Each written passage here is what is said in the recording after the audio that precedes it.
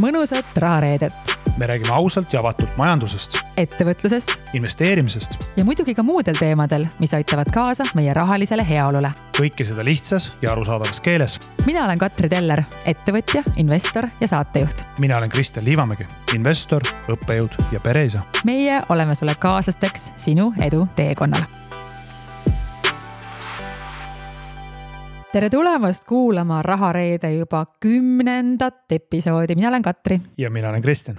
Ja täna me räägime ühest väga olulisest teemast ja see teema on nii oluline, et me teeme sellest lausa 2 episoodi. Ja see on siis selle teema esimene osa. Ja räägime nimelt siis investeerimise psühholoogiast.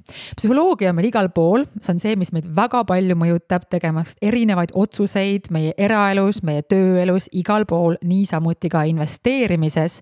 Ja Kristjan, sina oled seda teemat ka ikkagi väga põhjalikult uurinud, kaasa arvatud oma doktoritöös ja palun räägi, et miks on nii oluline see psühholoogia investeerimises? Mina ütleks, et suures pildis tegelikult eduka investeerimisotsus tegemisel on 2 suurt olulist vundamenti.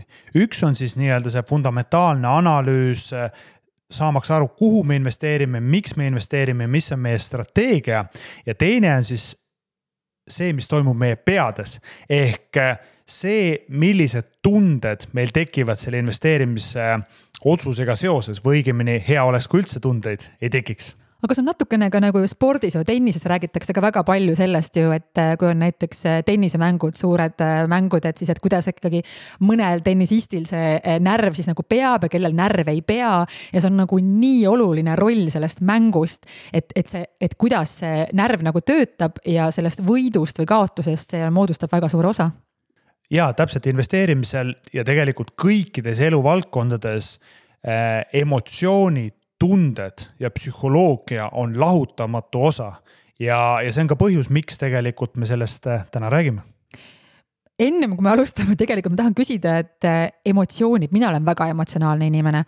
Kas emotsioonid üldse selles mõttes on emotsioonide puudumine üldse kui inimesena, on inimesi, kellel on nagu rohkem emotsioone ja on inimesed, kellel on vähem emotsioone. Kas niimoodi võib üldistada, et näiteks et need inimesed, kes on vähem emotsionaalsed, on siis paremad investorid? Mina sellisel viisil seda ei üldistaks, et olles ise doktoritöös, aga ka tegelikult turgudel ise neid emotsioone kogenud, analüüsinud süstemaatiliselt 10 000 tunde, siis ma ütleks, et me kõik oleme inimesed. Meil kõigil on tunded, meil kõigil on emotsioonid ja siin ei ole oluline, kui emotsionaalne me oleme. Oluline on lihtsalt see, et me teadvustame, mis emotsioonid meil tekivad ja et investeerimisotsuseid tehes me saaksime neid teha võimalikult emotsioonivabalt. Täpselt sama asi nagu ka eraelus, ehk ühesõnaga väga normaalne on tunda erinevaid emotsioone, nii viha kui kurbus, kui pettumus, kui kõike muid asju, mis natukene kõlavad negatiivselt. Kui sa oskad mõtestada, et jah, ma nüüd tunnen seda emotsiooni, aga mina ei ole see emotsioon ja kuidagi seda endast natukene eraldada ja kui sa sellest aru saad, siis on võimalik tegelikult ju ka emotsioone juhtida. Täpselt, ehk siis minu see sõnum on see, et oleme need, kes me oleme, aga lihtsalt investorina, kui me soovime tootlust parandada või teha edukamaid investeerimisotsuseid, siis on vaja lihtsalt teadvustada, millised emotsioonid meil tekivad ja kuidas nad mõjutavad meie otsuseid. Mõistes seda, seeläbi on meil võimalik teha paremaid otsuseid lihtsalt. Nii, aga võib-olla hakkame siis tasapisi pihta, et ütleme niimoodi, et Warren Buffetti suur mentor Benjamin Graham on samamoodi öelnud, et investori suurim vaenlane turgudel on tema ise. Ehk siis suurim vaenlane ei ole teine investor, ei ole Euroopa Keskpank, ei ole mingisugune müstiline majanduslangus või majanduskeskkond, vaid just nimelt tema ise ja see, mis toimub tema peades. Ja sellest tulenevalt ongi oluline just nimelt selle investeerimise psühholoogia aspektist lahti mõtestada neid erinevaid vigu, mida me teeme, mis tekivadki tulenevalt meie aju ülesehitusest, meie tunnetest ja nende tagajärjel tekkivatest otsustest. Esimene asi, mis mulle sellega meelde tuleb praegu, mis sa ütlesid, on see, et väga paljudes ka investeerimisfoorumites ja artiklites räägitakse seda lugu, kuidas väga tihti on parimad investorid need, kes midagi ei tee, sellepärast et need investorid, kes kogu aeg sahmivad, nemad tegelikult lõpuks teenivad vähem tootlust, et kas see tähendabki seda, et see investori vaenlane on see tema ise? No põhimõtteliselt võib seda öelda jah, sellepärast et viga, mida nad siis teevad kogu aeg ostes ja müües, ongi see, et tegelikult on tegemist siis nii-öelda liigse enesekindlusega, kus siis investorid arvavad, et nad on edukamad, paremad ja oskuslikumad kui teised investorid, kauplevad väga palju, maksavad väga kõrgeid teenustasusid ja selle tulemusena nende tootlus on madalam. Aga võib-olla selle teema alustuseks ma küsiks mõnevõrra sihukese provokatiivse küsimuse, Katri, sinu käest, et mis sa arvad, miks tekivad majanduses üldse krahhid ja miks tekivad buumid? Ma arvan, et kõige loogilisem põhjus on see, et see on ikkagi mingisugune emotsioon ka, ühest küljest me oleme rääkinud ka siin enne ju majandustsüklist ja majandustsükli erinevatest faasidest, et see ongi normaalne, et meil on tõusud ja langused, aga teisalt jälle võib-olla me lähme ju alati mingisuguse emotsiooniga kaasa ja kui ma mõtlen nagu mineviku peale ja just näiteks aastale 2006, mul ei lähe mitte kunagi see meelest ära, sellepärast et 2006 aasta oli selline lihtsalt, kuidas nagu kõigil olid näpud püsti, kunagi saab midagi halvemaks minna, nagu mõistus oleks nagu me rääkisime sellest tequila peost siin või selle šoti peost siin ühes esimeses episoodis või teises või täitsa alguses, et nagu ma mäletan seda nii hästi, sest mul endal oli ka selline tunne, see oli täiesti nagu eufooriline tunne, ma arvasingi nagu, et ma olin siis 25, ma arvasingi, et ma ei peagi nagu reaalselt mitte kunagi enam tööle minema ja mitte midagi tegema ja sõitsin oma Cabrio Mersuga ringi ja juuksepikendused tuules lehvimas ja siis, kui see krahh tuli, see oli kuidagi nagu selline, see oli nagu nii suur see emotsioon, nagu massipsühhoos ja kui ma vaatasin, näiteks võtsin oma seda aastat kokku siin, nüüd ma tegin ka siis seda podcasti viimast episoodi ja seoses sellega scrollisin läbi oma Instagrami story'de arhiivi, ma leidsin ühe story siis kevadest. Ja kui kevadel oli meil kõik ju väga hästi ja tarbimine buumis, siis ma leidsin ühe story, kus ma olin tänaval jalutanud ja teinud sellise Instagrami story, et mul on täielik déjà vu aastaga 2006-2007, retsilt palju mingeid megaägedaid autosid linna peal, kõigil on näpud püsti, aga mul seda enam ei ole, sellepärast, et ma olen seda emotsiooni varem nagu näinud juba. See oli nüüd pikk vastus see küsimusele. See on väga hea vastus, sest tegelikult see, mida sa selgitasid, oli tunne. See oli võib-olla konkreetselt sinu enda läbikogetud tunne, aga see oli inimlik emotsioon. Kui me seda natuke nüüd üldistame suures pildis, siis majanduses tekkivate krahhide ja mullide peamine põhjus on tegelikult inimlik emotsioon. Ehk siis majanduses tekivad nii-öelda need mullid aasta 2005, 6, 7, aasta 2021 on väga tihedalt seotud inimeste emotsioonidega. Ja antud juhul siis võib nimetada neid emotsioone nagu karjakäitumine. Ehk siis ma soovin elada paremat elu, ma soovin elada sama head elu kui mu naaber, võib-olla natuke paremat ja see ei ole mitte midagi muud kui emotsioon. Ma tahan endale lubada paremat elu, ma näen, et teistel läheb hästi, ma tahan ka seda. Samamoodi tegelikult mõjutab selline käitumuslik kõrvalekalle nagu liigne enesekindlus, ehk siis, et ma arvan, et mu elus lähebki kõik paremini, kogu aeg saan palka juurde, kõik varaklasside hinnad tõusevad, kinnisvara hind tõuseb, kogu aeg läheb elu ainult paremaks. Esindusviga.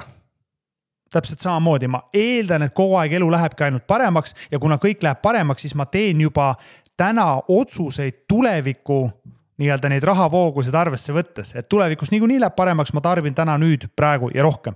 Ja see tekitabki inimestes emotsiooni, tunde, mis siis väljendub nende tarbimiskäitumises. Ehk nad mõnes mõttes tarbivad tuleviku arvelt ja tarbivad rohkem, kui nad tegelikult, kuidas nüüd tohivad tarbida vale sõna, aga kui nad saaksid endale päriselt lubada. Aga tead, mis on huvitav, kui ma praegu kuulan, et see kõik üliloogiline ja ma saan sellest nagu täiega aru ja mul on tegelikult praegu nii palju öelda, aga mul peas praegu kõik mõtted, tulid nii palju paralleele praegu, aga ma ei saa midagi öelda sellepärast, et kui ma tooksin neid näiteid, siis ma kedagi sellega natukene solvaksin ja ma ei taha selles podcastis seda teha, aga ma tuli selle karja käitumisega seoses lihtsalt nagu nii palju praegu nagu meelde või asju, mis ma ümberringi nagu näen, kuidas mingites seltskondades inimesed teiste järgi käituvad, täiesti pimedalt jooksevad teiste järgi nagu jüngrid. Ja siis ma hakkasin mõtlema ka selle peale, et see kõik on loogiline, aga miks näiteks on nii? Ma toon näite, ma olen suhteliselt ikkagi ju noor selles mõttes, et ma olen näinud seda ühte krahhi, aga need inimesed, kes on minust vanemad, on näinud neid ju rohkem. Aga miks on nii, et me ikkagi sellega kaasa lähme? Selles mõttes, et see ei ole ju et ma õppisin selle nagu ära ja seekord ma ei olnud nagu nii rumal, kui ma olin eelmine kord, sellepärast, et ma ju tean, et mis läheb üles, tuleb alla ja ma olen ikkagi positiivselt meelestatud ja üritan olla rõõmus ja näha tuleviku helgetes värvides, aga ma ei ole nagu soe peast, et ma saan aru, et näiteks ka praegu, et mul ei olnud seekord selle buumi ajal mõistlik osta endale kallist autot, sellepärast, et see lihtsalt ei tundu mulle mõistlik, et siis miks me lähme sellega kaasa, kui me teame ju? Põhjus on tegelikult väga lihtne. Põhjus peitub meie aju ülesehituses ja evolutsioonis. Nimelt, kui sa mõtled ka erinevate sündmuste peale oma elus, siis tegelikult meie aju kipub teatud sündmusi unustama. Öeldakse, et meie aju ei ole prügikast, kuhu sa neid asju kogu aeg kogud ja põhjus on väga lihtne, meil lihtsalt ei mahu seda informatsiooni nii palju pähe, me saame uut informatsiooni peale, me kohandume uue olukorraga, me küll mäletame, et midagi oli, mida valusam, seda rohkem me seda mäletame, aga me kipume unustama ja ma ütleks, et kõik, kes on lapsevanemad, teavad seda tunnet väga hästi. Sa käid iga kord selle uuesti läbi, ütled rohkem lapsi ma enam ei saa, sest see on nii valus ja nii, ma ei taha enam tegeleda sellega ja siis sa unustad selle paari aasta pärast ära. Aga kas on ikkagi siis nagu see emotsioon, et sa praegu räägid, et sa nagu mäletad seda, aga see emotsioon sellel hetkel on nii äge, et see emotsioon võtab üle nagu selle nii-öelda selle reality checki või selle reaalsuse kuidagi lihtsalt siis need faktid või? Ütleme nii, et meie aju mängib meile trikke ja see trikkide mängimine evolutsiooniliselt on tegelikult vajalik meile, aga see idee seal taga ongi siis see, et me kipume mineviku olukordi nii-öelda alahindama ja unustama ja neid viimase hetke sündmusi või seda hetke sündmust, kus me täna oleme, üle tähtsustama. Ehk siis piltlikult öeldes, kui su naaber ostab uue ägeda kabrioleti, siis see tunne ja emotsioon, mis sinus tekib, olgu see siis kadedus, ahnus, viha või ükskõik mis, on palju võimsam kui see, et 10 aastat tagasi oli majanduslangus ja päriselt sul oli aastaid valus.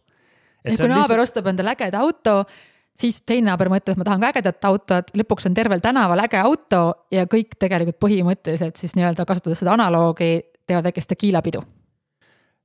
Ja see on mitte midagi muud kui karjakäitumine, mis tegelikult on loomuomane meile kui inimesele. Sellest mõttes ei ole midagi halba, lihtsalt ta alati ei täida meie eesmärki. Ütleme niimoodi, kõik need kabrioleti omanikud ei saa seda päriselt lubada, aga on ka hulk, kes neid päriselt saab lubada, kellel on see väga fine. See on nii hea analoog, sellepärast, et eks me kõik tegelikult tahame ju nagu, ma ei tea, meie ühiskonnas ikkagi seda staatust ja kõike seda, et kuuluda kuhugi paremasse seltskonda ja siis ongi, et naiste puhul väga hea analoog on need samad näiteks need käekotid kallid, eks ju, et see on nagu erinev, et kas inimene, kellel on 10 miljonit, ostab endale 4-tonnise koti või inimene, kellel ainus vedamine elus on nagu jõukas mees ja kes siis selle asemel, et see raha investeerida, tahab seda kotti, aga pärast on tal tühjad pihud, et see kuidagi, et sa tahad kuhugi kuuluda sa tahad neid esemeid ja minu meelest see on nagu mingis mõttes nagu okei, aga samas see on nagu nii suur võib-olla erinevus sellesse sinu siis sellesse, mis sul päriselt on, et sellist ei tundu nagu mõistlik, aga jällegi emotsioon võtab võimust. Jaa, täpselt. Ja siit me tegelikult võiksimegi hakata nüüd samm-sammult neid erinevaid käitumusliku rahanduse, kuidas öelda, kõrvale kaldeid lahti selgitama. Ja võib-olla siis tuua muidugi paralleele ka päris elu ja näidetega, et see sama teema, mida me siin korduvalt rääkisime, mida sina, Katri, korduvalt rääkisid, karjakäitumine. Ehk siis tegemist on emotsionaalse kõrvalekaldega, mille tulemuseni investor siis jäljendab teiste investorite käitumist ja selle tulemusel kipub investor siis ostma ja müüva erinevaid varasid, mida teevad ees siis kas arvamusliidrid või teised investorid. ilma et see investor ise omaks investeerimise ideed, strateegiat või saaks aru päriselt, miks ta seda vara ostab. See on see puhas karjakäitumine. Sellest me oleme lühidalt vist rääkinud ka, maininud seda, et kui küsitakse, et miks ei saa lihtsalt ju kedagi kopeerida näiteks, et ma mõtlen, et okei, Kristjan Liivamägi, aasta investor, doktorikraad taskus on ju. Et mis ma siin ikka mõtlen, et ma parem tegelen siin teiste asjadega ja ma vaatan, et mis Kristjan teeb ja ma teen samamoodi järgi. Sa oled pannud siis oma näiteks portfelli jaotusega ilusti Instagrami, et kes Kristjanit veel ei jälgi, siis Liivamägi Kristjan on tema Instagrami konto.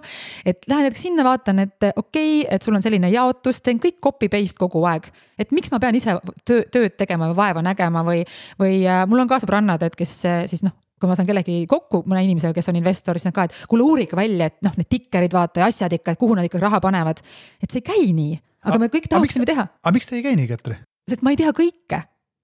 Ma ei tea tegelikult ju kõike selles mõttes, et me rääkisime sellest ka varasemalt, aga just see, et mina ei tea, millal sa kavatsed neid asju müüa, mis sul portfellis on. Ma võib-olla isegi ei tea alati, mis hinnag nad täpselt ostsid. Ma ei tea, mis on sinu strateegia. Sina oled küll väga läbipaistev oma tegemistes, aga ma reaalajas ei jõua ikkagi teha neid otsuseid sinu järgi, et ma peaksin olema siis nagu sellise mingi, ma ei tea, samas päevas sinu kogu aeg, aga sa jaga ka oma asju ja niimoodi, et täna ma tegin selle ja homme ma teen selle, et kui me saame ikkagi natukene ju tagant järgi ja see võib olla juba hilja, isegi nädal võib olla liiga hilja. Jah, olen täiesti nõus sinuga ja võib-olla lisan siia juurde ka mõtte, et see, et mina mingit vara ostan, ei tähenda, et see varaklass või vara võiks sulle sobida. No hea näide on, ma ostan mingisugust väga keerulist biomeditsiini ettevõtte aktsiat. Kui sa ei saa sellest arugi, siis kindlasti ei tohiks seda investeeringut teha või panen mingi vara kuskile krüptosse. Et see on ka põhjus, miks tegelikult karja käitumine ei ole hea või ei anna siis väga häid tulemusi investori vaatenurgast. Aga karja käitumine, et me oleme mingis mõttes ju karjaloomad, et meil on see seltskond, kes meid mõjutab, kas need on meie lähedased naabrid, meie sõbrad, meie perekond. Meil ongi nagu see kari või need karjad ja ma olen enda podcastis ka väga palju rääkinud siis sellest, et siis oma teises podcastis nii-öelda sellest, et kuidas need inimesed, kes meid ümbritsevad nagu mõjutavad, et mis me siis nagu tegema peame, et kas me peame mingi teistsuguse karja endale valima, siis kellelt me saame mingid õiged mõjutusi või investeerimise kontekstis lihtsalt saamagi aru, et me peame sellest karjast kuidagi siis irduma või mis see lahendus on, sest me ei muuda ju seda, mis meil on kuidagi siis tulnud siin aasta tuhandetega sisse juurdunud, me ei saa seda ju muuta. Jah, täpselt. Ma ütleks, esimene asi ongi see, et me aktsepteerime, kes me oleme. Me oleme inimesed. Karja käitumine evolutsiooniliselt on olnud väga vajalik käitumisviis selleks, et ellu jääda. Ma olen karjaga koos, mul on turvalisem, ma saan süüa, mul on soojem, kuidas öeldes, geenid lähevad edasi. See on olnud vajalik, aga finantsturgudel karja käitumine pigem tähendab seda, et meie tulemused investorina on kehvemad.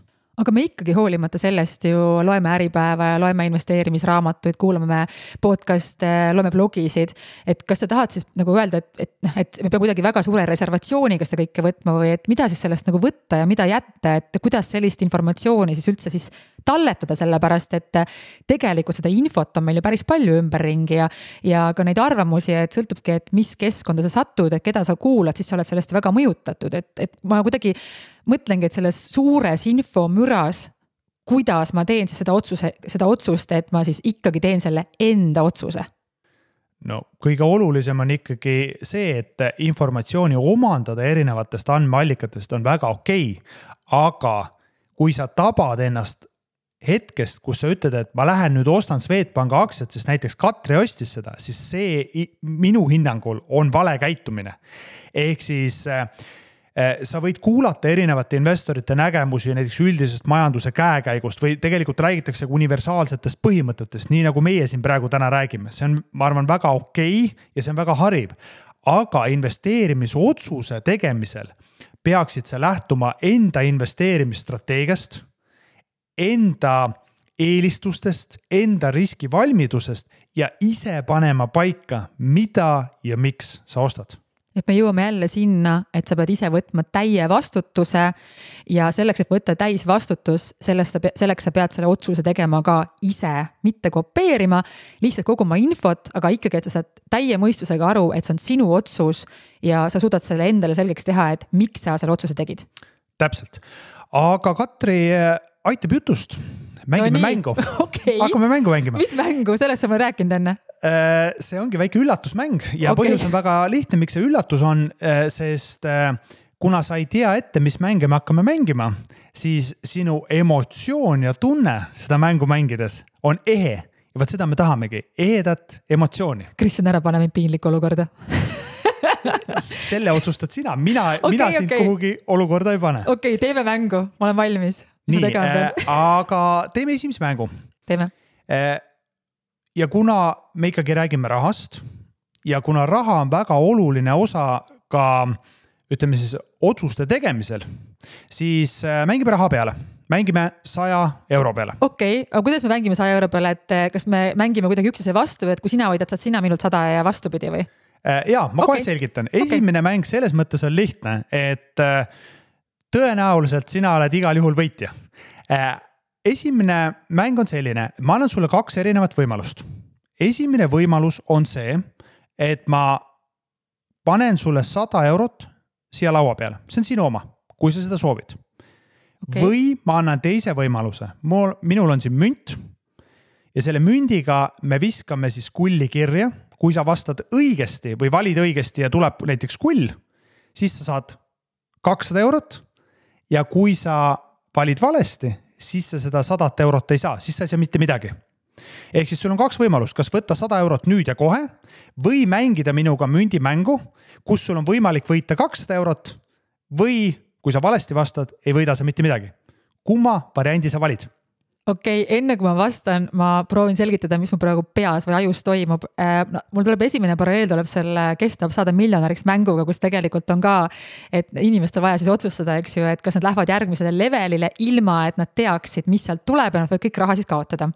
Ja kui ma ütlen nagu loogiliselt, siis on see, et okei, et nagu öeldakse, et parem tuvi pihus kui 2 varest katusel või ma ei tea, kuidas see, põhimõtteliselt, kui ma selle 100 eurot praegu laua peale, nagu näen seda, et ma hea meelega libistan selle praegu siin enda poolele ja ütlen, et okei, Kristjan, aitäh sulle, aga teisalt jälle mul on võimalus võita ju 2 korda nii palju raha ja ma just mõtlen, et kas see huvitav on seotud ka nagu sellega, et kui suur see summa näiteks on, et ma toon siit näite sulle, et kui näiteks me räägiksime praegu 1 000 000 ja 2 miljonit, siis see minu jaoks on nagu nii suur summa, et ma ei võtaks seda riski elu sees ja ma võtaksin kindlalt selle 1 miljoni, 100%, sellepärast see on nagu nii suur raha. Aga kuna täna minu jaoks 100 eurot ei ole nii suur raha, ja ta minu jaoks nagu pigem nagu mäng, et siis ma olen valmis selle riski võtma, et see äkki on 200 eurot, aga kui ma üldse ei saa, siis ma nagu sure ära sellest. Et võib-olla seal on ka mingi loogika nagu sellega, et mis summa see on, aga ühesõnaga sõltuvalt summast, et kui see summa minu jaoks oluline, siis mina seda riski ei võtaks kohe selle asja. Ma ei tea, kas see on adekvaatne vastus või ma lihtsalt praegu mõtlesin jälle üle. Väga huvitav on kuulata sinu mõttekäiku. Tavaliselt inimesed isegi nii palju ei mõtle ja analüüsi, mis muidugi ühe poole pealt on kurv, sest mida rohkem me analüüsime, seda võib-olla paremaid otsused me teeme. Või siis mitte. Või siis ka mitte, jah. Aga okei, ma saan aru, et antud valikus sa pigem eelistaksid siis seda kindlat tulu. No ütleme niimoodi, et kui sa mulle 1 miljoni annaksid, siis ma võtaksin kindlalt 1 miljoni, aga kui sa praegu nüüd 100 euro peale mängid, ei ma võtan see 100 eurot ka vastu, come on nagu. Ma võtan see 100 eurot vastu, aitäh Kristjan.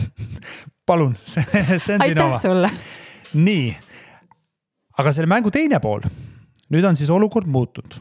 Nüüd on, ma pakun selle 2 varianti välja. Esimene võimalus on siis see, et sa annad minule 100 eurot või me viskame kulli ja kirja, kui sa valid õigesti, ei pea sa mulle mitte midagi andma ja kui sa valid valesti, pead sa mulle 200 eurot andma. Kumma variandi sa valid? No ma küll ei taha sulle seda raha nüüd tagasi anda. Mis tähendab siis seda, et sa läheksid? Ma ikkagi viskaks seda senti. Ma paneksin ikka siin oma ju õnne proovile selles mõttes, et kui ma juba sain selle 100 eurot, siis mis mõttes sa annad mulle ja võtad võtad ära? Ei, ma ei tea, ma ikkagi loodan parimat. Okei, me võime huvi pärast siis selle mänguga läbi mängida ja ma pärast siis selgitaksin hea meelega ka selle mängu nii-öelda sihukest sügavamat tausta või seda mõtteprotsessi. Nii, sul on seal see kolika käes nüüd. Jah, aga kumma poole sa valid siis, kas kull või kiri? Ma võtan selle, kus see üks on, see on siis kull, jah? See on kull, jah. Nii. Palju õnne, sul on täna hea päev. Sa ei pea mulle seda 100 eurot tagasi andma, isegi rohkemat. Nii et Katri näitas, kuidas väga hästi raha teenida ja taaskord minu portfell on vähenenud ja Katri portfell suurenenud. Kus on, sinna tuleb juurde, Kristjan? No ta nii kipub olema, sellepärast ma enam sinuga seda mängu ei mängigi.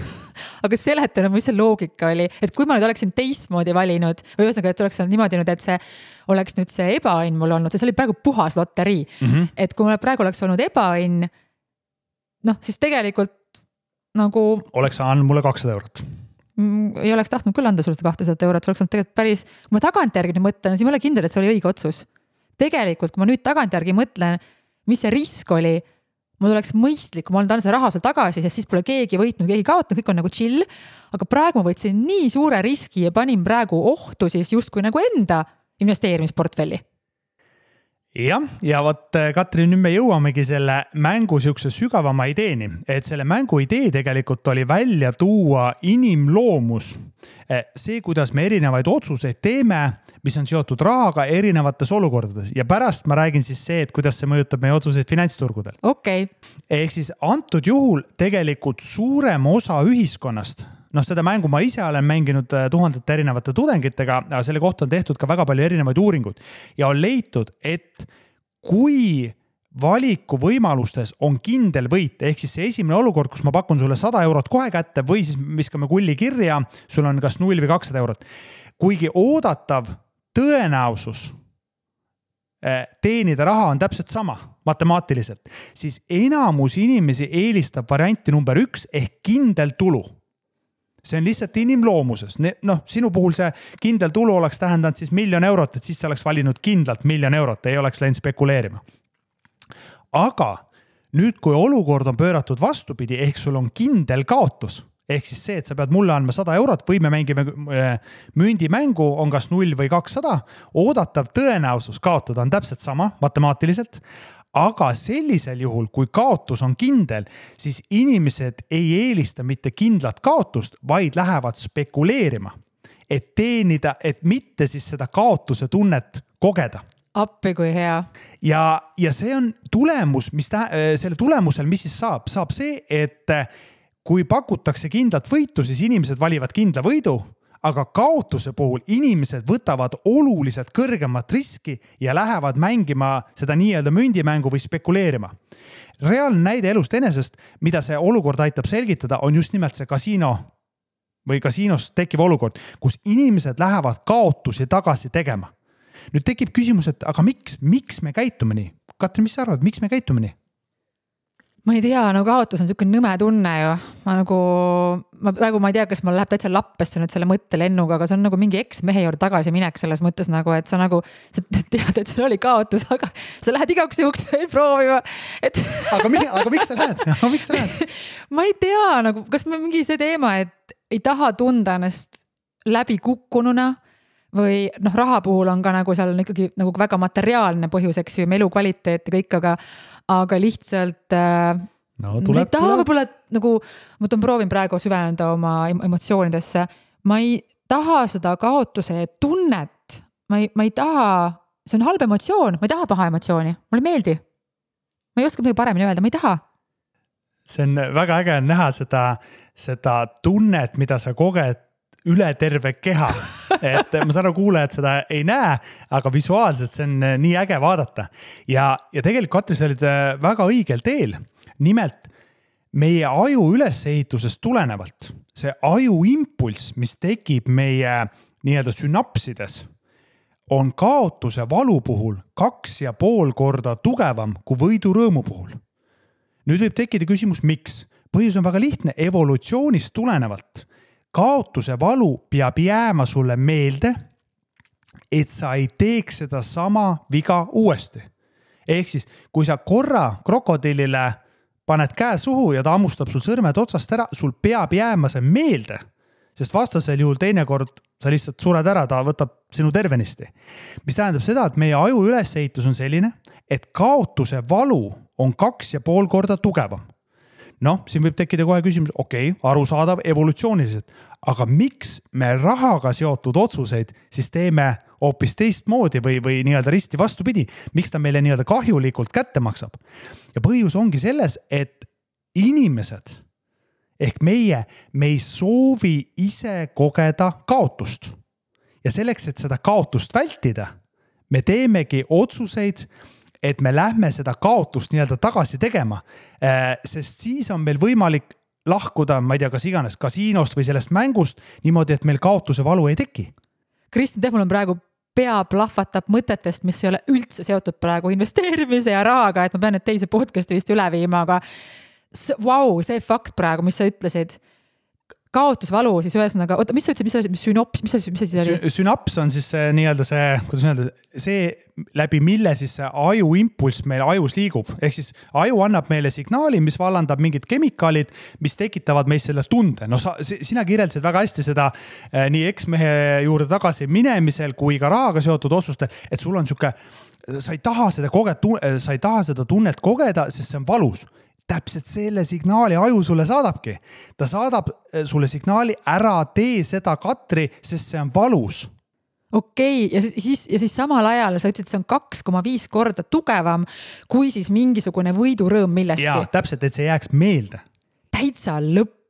Appikene, kui selle teema, ma tahan selle teema kohta rohkem uurida, psühholoogia ennast nagu hullult huvitab, et see on nii huvitav teema, sellepärast, et üldse me elus, mis otsused me teeme, kuidas me inimestena muutume. Kui ma mõtlen nagu inimesi, ka vanemaid inimesi ja ma hästi palju olen mõelnud ka selle peale, et miks mingid inimesed üldse ära kibestavad elus, sorry, et saab praegu veits raha reeta teemast välja. Aga siis mõtlengi, et huvitav, kas see on ka põhjus, et kui paljudel inimestel jäävadki meelde need halvad asjad 2,5 korda nagu rohkem, siis sellepärast need ongi nagu negatiivsemad. Kas seal on mingi loogika ka või? Ütleme, et see on juba järgmine mõttearendus sealt edasi, aga jah, evolutsiooniliselt negatiivsed sündmused peavad meile jääma meelde, me nimetame seda kogemusteks või elukogemuseks, selleks, et me ei kordaks alatasa neid samu vigu. Ma toon selle sama paralleeli, mis sa ennem tõid siis. Selleks, et sa kogu aeg eksmehe juurde tagasi ei lähe, selleks peab tekkima see valu, et sa ühel hetkel saad aru, ma pean eluga edasi minema. Ühtlasi ma tervitan oma eksmeest ja viimased 2 eksmeest on üli toredad, et lihtsalt see on lihtsalt näide, on ju, et ma ei räägi kellestki konkreetsest praegu siin. Aga Kristjan, see on minu jaoks täiesti nagu uus mõte, ma ei teadnud seda päriselt ka. Mis me teeme sellega siis?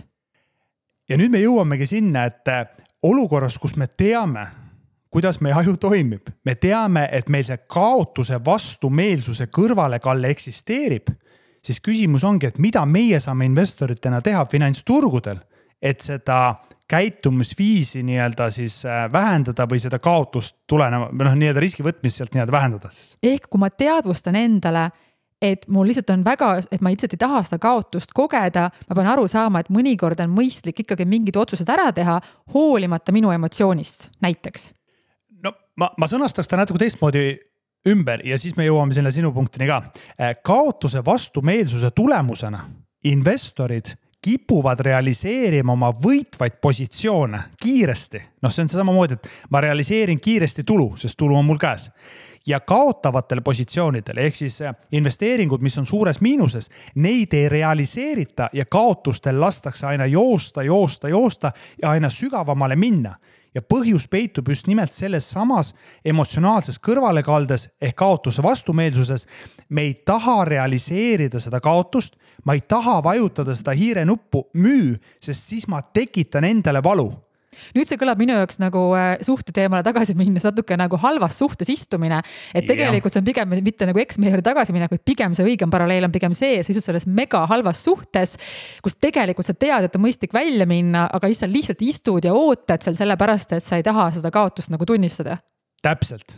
Ja su aju ütlebki sulle, et ära tee seda otsust, see on valus, ära tekita endale valu, sest midagi muutub või äkki läheb paremaks. Aga tegelikult me teame, et ei muutu. Jaa, see on lootus ja lootusel investeerimisel omavahel mingisugust seost ei ole. Mul oli Taanis üks koostööpartner, 150 aastat vana firma, selline pereettevõtte ja siis sellele omanikul oli suurelt ukse kohal silt hope is a bad strategy ehk lootus on kehv strateegia.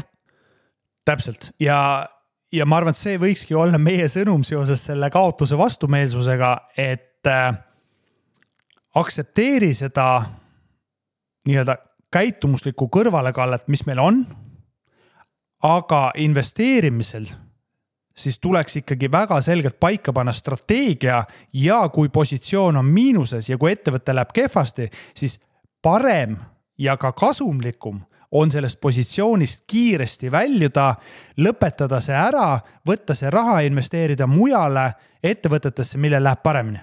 Ehk ühesõnaga, kui sul on investeerimisstrateegia, sellest me räägime ka tulevikus rahareedes ja kui sul on seal paika pandud loodetavasti mingisugused tingimused, et millal sa midagi teed, et siis jääda siis nende juurde kindlaks, et kui mingi positsioon siis nagu läheb lappesse võrreldes sellega, mis on sinu ootused, et siis sa ei laseks võimust võtta sellele, et sul see aju teeb 2,5 korda rohkem siis seda paha tööd, kui seda head tööd. Jah, ehk siis sa peaksid jälgima selgelt, kuidas läheb ettevõttel, kas ettevõtte, millised on ettevõtte finantstulemused ja kas see vastab nendele sellele investeerimisideele, mis sul algselt oli. Kui midagi on muutunud, siis sa ei tohiks olla pime selle uue informatsiooni mõttes, vaid reageerida sellele uuele informatsioonile ja endale ausalt ja neutraalselt öelda, olukord on muutunud, positsioon on miinuses ja ma ei lase sellel emotsionaalsel kõrvalekaldel ehk kaotuse vastumeelsusel enda investeerimisotsuseid mõjutada, vaid kuna investeerimistees on muutunud, siis ma realiseerin selle positsiooni, vahet ei ole, kui suures miinusest on ja lähen eluga edasi. Ma tean, Kristel, me räägime rahast, aga ma ei suuda lihtsalt, nüüd kui ma selle suhte teemas ja mängu tõin, ma lihtsalt mõtlen, mul lihtsalt paralleelselt kogu aeg praegu jookseb nagu see, et see on täpselt samamoodi ju elus kõigega, sinu sõpradega, sinu töökohaga, sinu partneriga, näiteks, et kui sul on suhte mingisugused siis reeglid või ootused näiteks, et kuidas midagi peaks toimima ja kui sa näed, et mitte mingil juhul ei ole võimalik neid asju parandada, et sa siis jääd endale kindlaks, mitte sa nagu ei lähe siis seal nagu ainult lootusega kaasa, kui sellega jõua mitte kuskile, et kui sa ei näe, et sealt midagi paraneb, et see on nii paljudes eluvaldkondades sama loogika.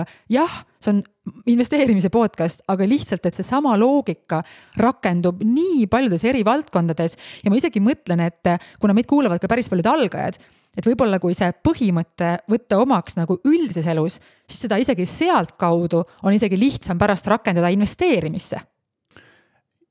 Jah, olen sinuga nõus, et tegelikult see sama kõrvalekalle mõjutab meie kõiki otsused, mitte rahandusotsused, vaid ka just nimelt suhteotsuseid ja seda enam tegelikult on võimalik seda põhimõtet universaalselt rakendada. Ma küsin sinu käest ausalt, kuna sa oled selle teema väga põhjalikult läbi uurinud, kui palju sina seda nagu isiklikus elus rakendad või kui palju sa selle peale mõtled, sellepärast, et no ilmselt sa oled Eestis üks inimesi, kes kõige rohkem on sellega tegelenud päriselt. Et kas see päriselt, ütleme, nagu on võimalik siis nagu tuuagi täitsa niimoodi sisse endale, et sa kõikide otsuste vastuvõtmiselgi lähtud sellest või kas sa mõnikord unustad selle ise ka ära või et kui reaalne see, kui realistlik see on? Kui sa küsid, et kas ma olen teinud seda viga, siis vastus on jah, ma olen teinud seda korduvalt.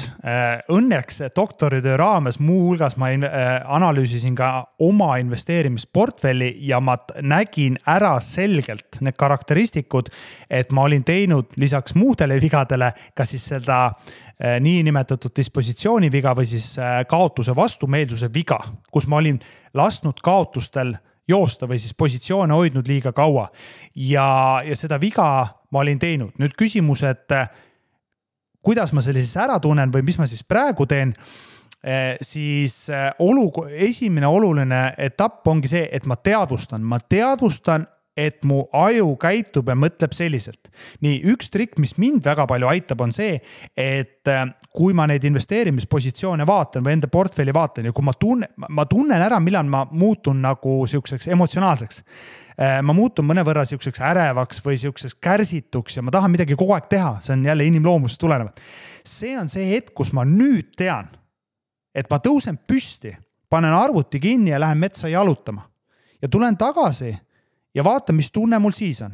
Ja ma teen seda nii kaua, kuni ma tulen tagasi ja ilma selle ärevus või tegutsemistundeta suudan teha otsuseid ja investeerimisotsuseid. Ja vaat see, kui ma olen selles nii-öelda siis hetkes, siis ma võtan lahti selle konkreetse positsiooniga seotud investeerimisteesi, miks ma selle ettevõtte aktsiat ostsin. Ja vaatan, kas see kehtib, millised on ettevõtte finantstulemused ja kui need on vastavalt ootustele või vastavalt investeerimisteesile, siis ma ei tee mitte midagi. Jätan selle positsiooni sellisena, nagu ta on, isegi kui ta on miinuses. Võib-olla isegi ostan juurde, kui ta on väga palju langenud. Kui on ettevõtte majandustulemused muutunud ja on näha, et ma eksisin algse investeerimisteesiga, siis ma müün selle positsiooni maha, mul ei teki mingisugust kahetsust, sest ma tean, see on üks osa sellest protsessist. Seda ei ole lihtne teha. Ma olen 17 aastat finantsturgudel olnud ja nüüd ma võin öelda, et ma olen õppinud vigadest, et seda käitumuslikku kõrvalekallet nii-öelda siis vähendada või elimineerida. Aga sinna on väga pikk teend.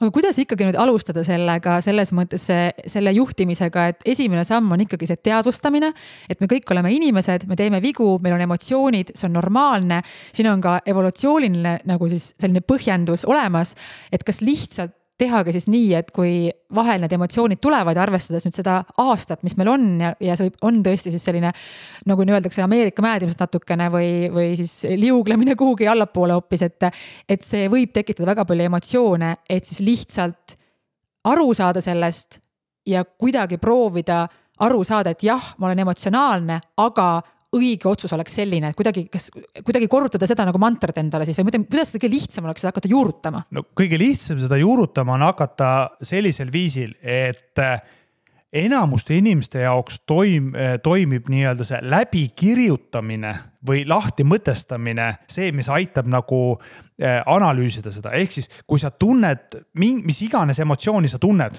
investeerimisega või rahaga seotud, kirjuta see üles. Ma tunnen ärevust, ma tunnen paanikat, ma tunnen ahnust, sest ma tahan ka sõita kaasa selle eduga, nagu teised sõidavad. Pane see kirja ja pane kirja, mis tehingud sa siis teed või jätad tegemata.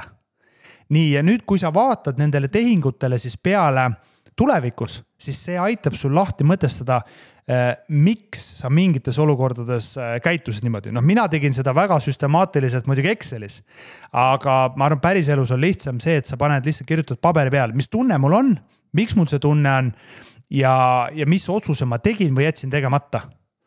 Ja seeläbi, kui sa siis tagantjärele analüüsid neid, siis tekib seal see muster.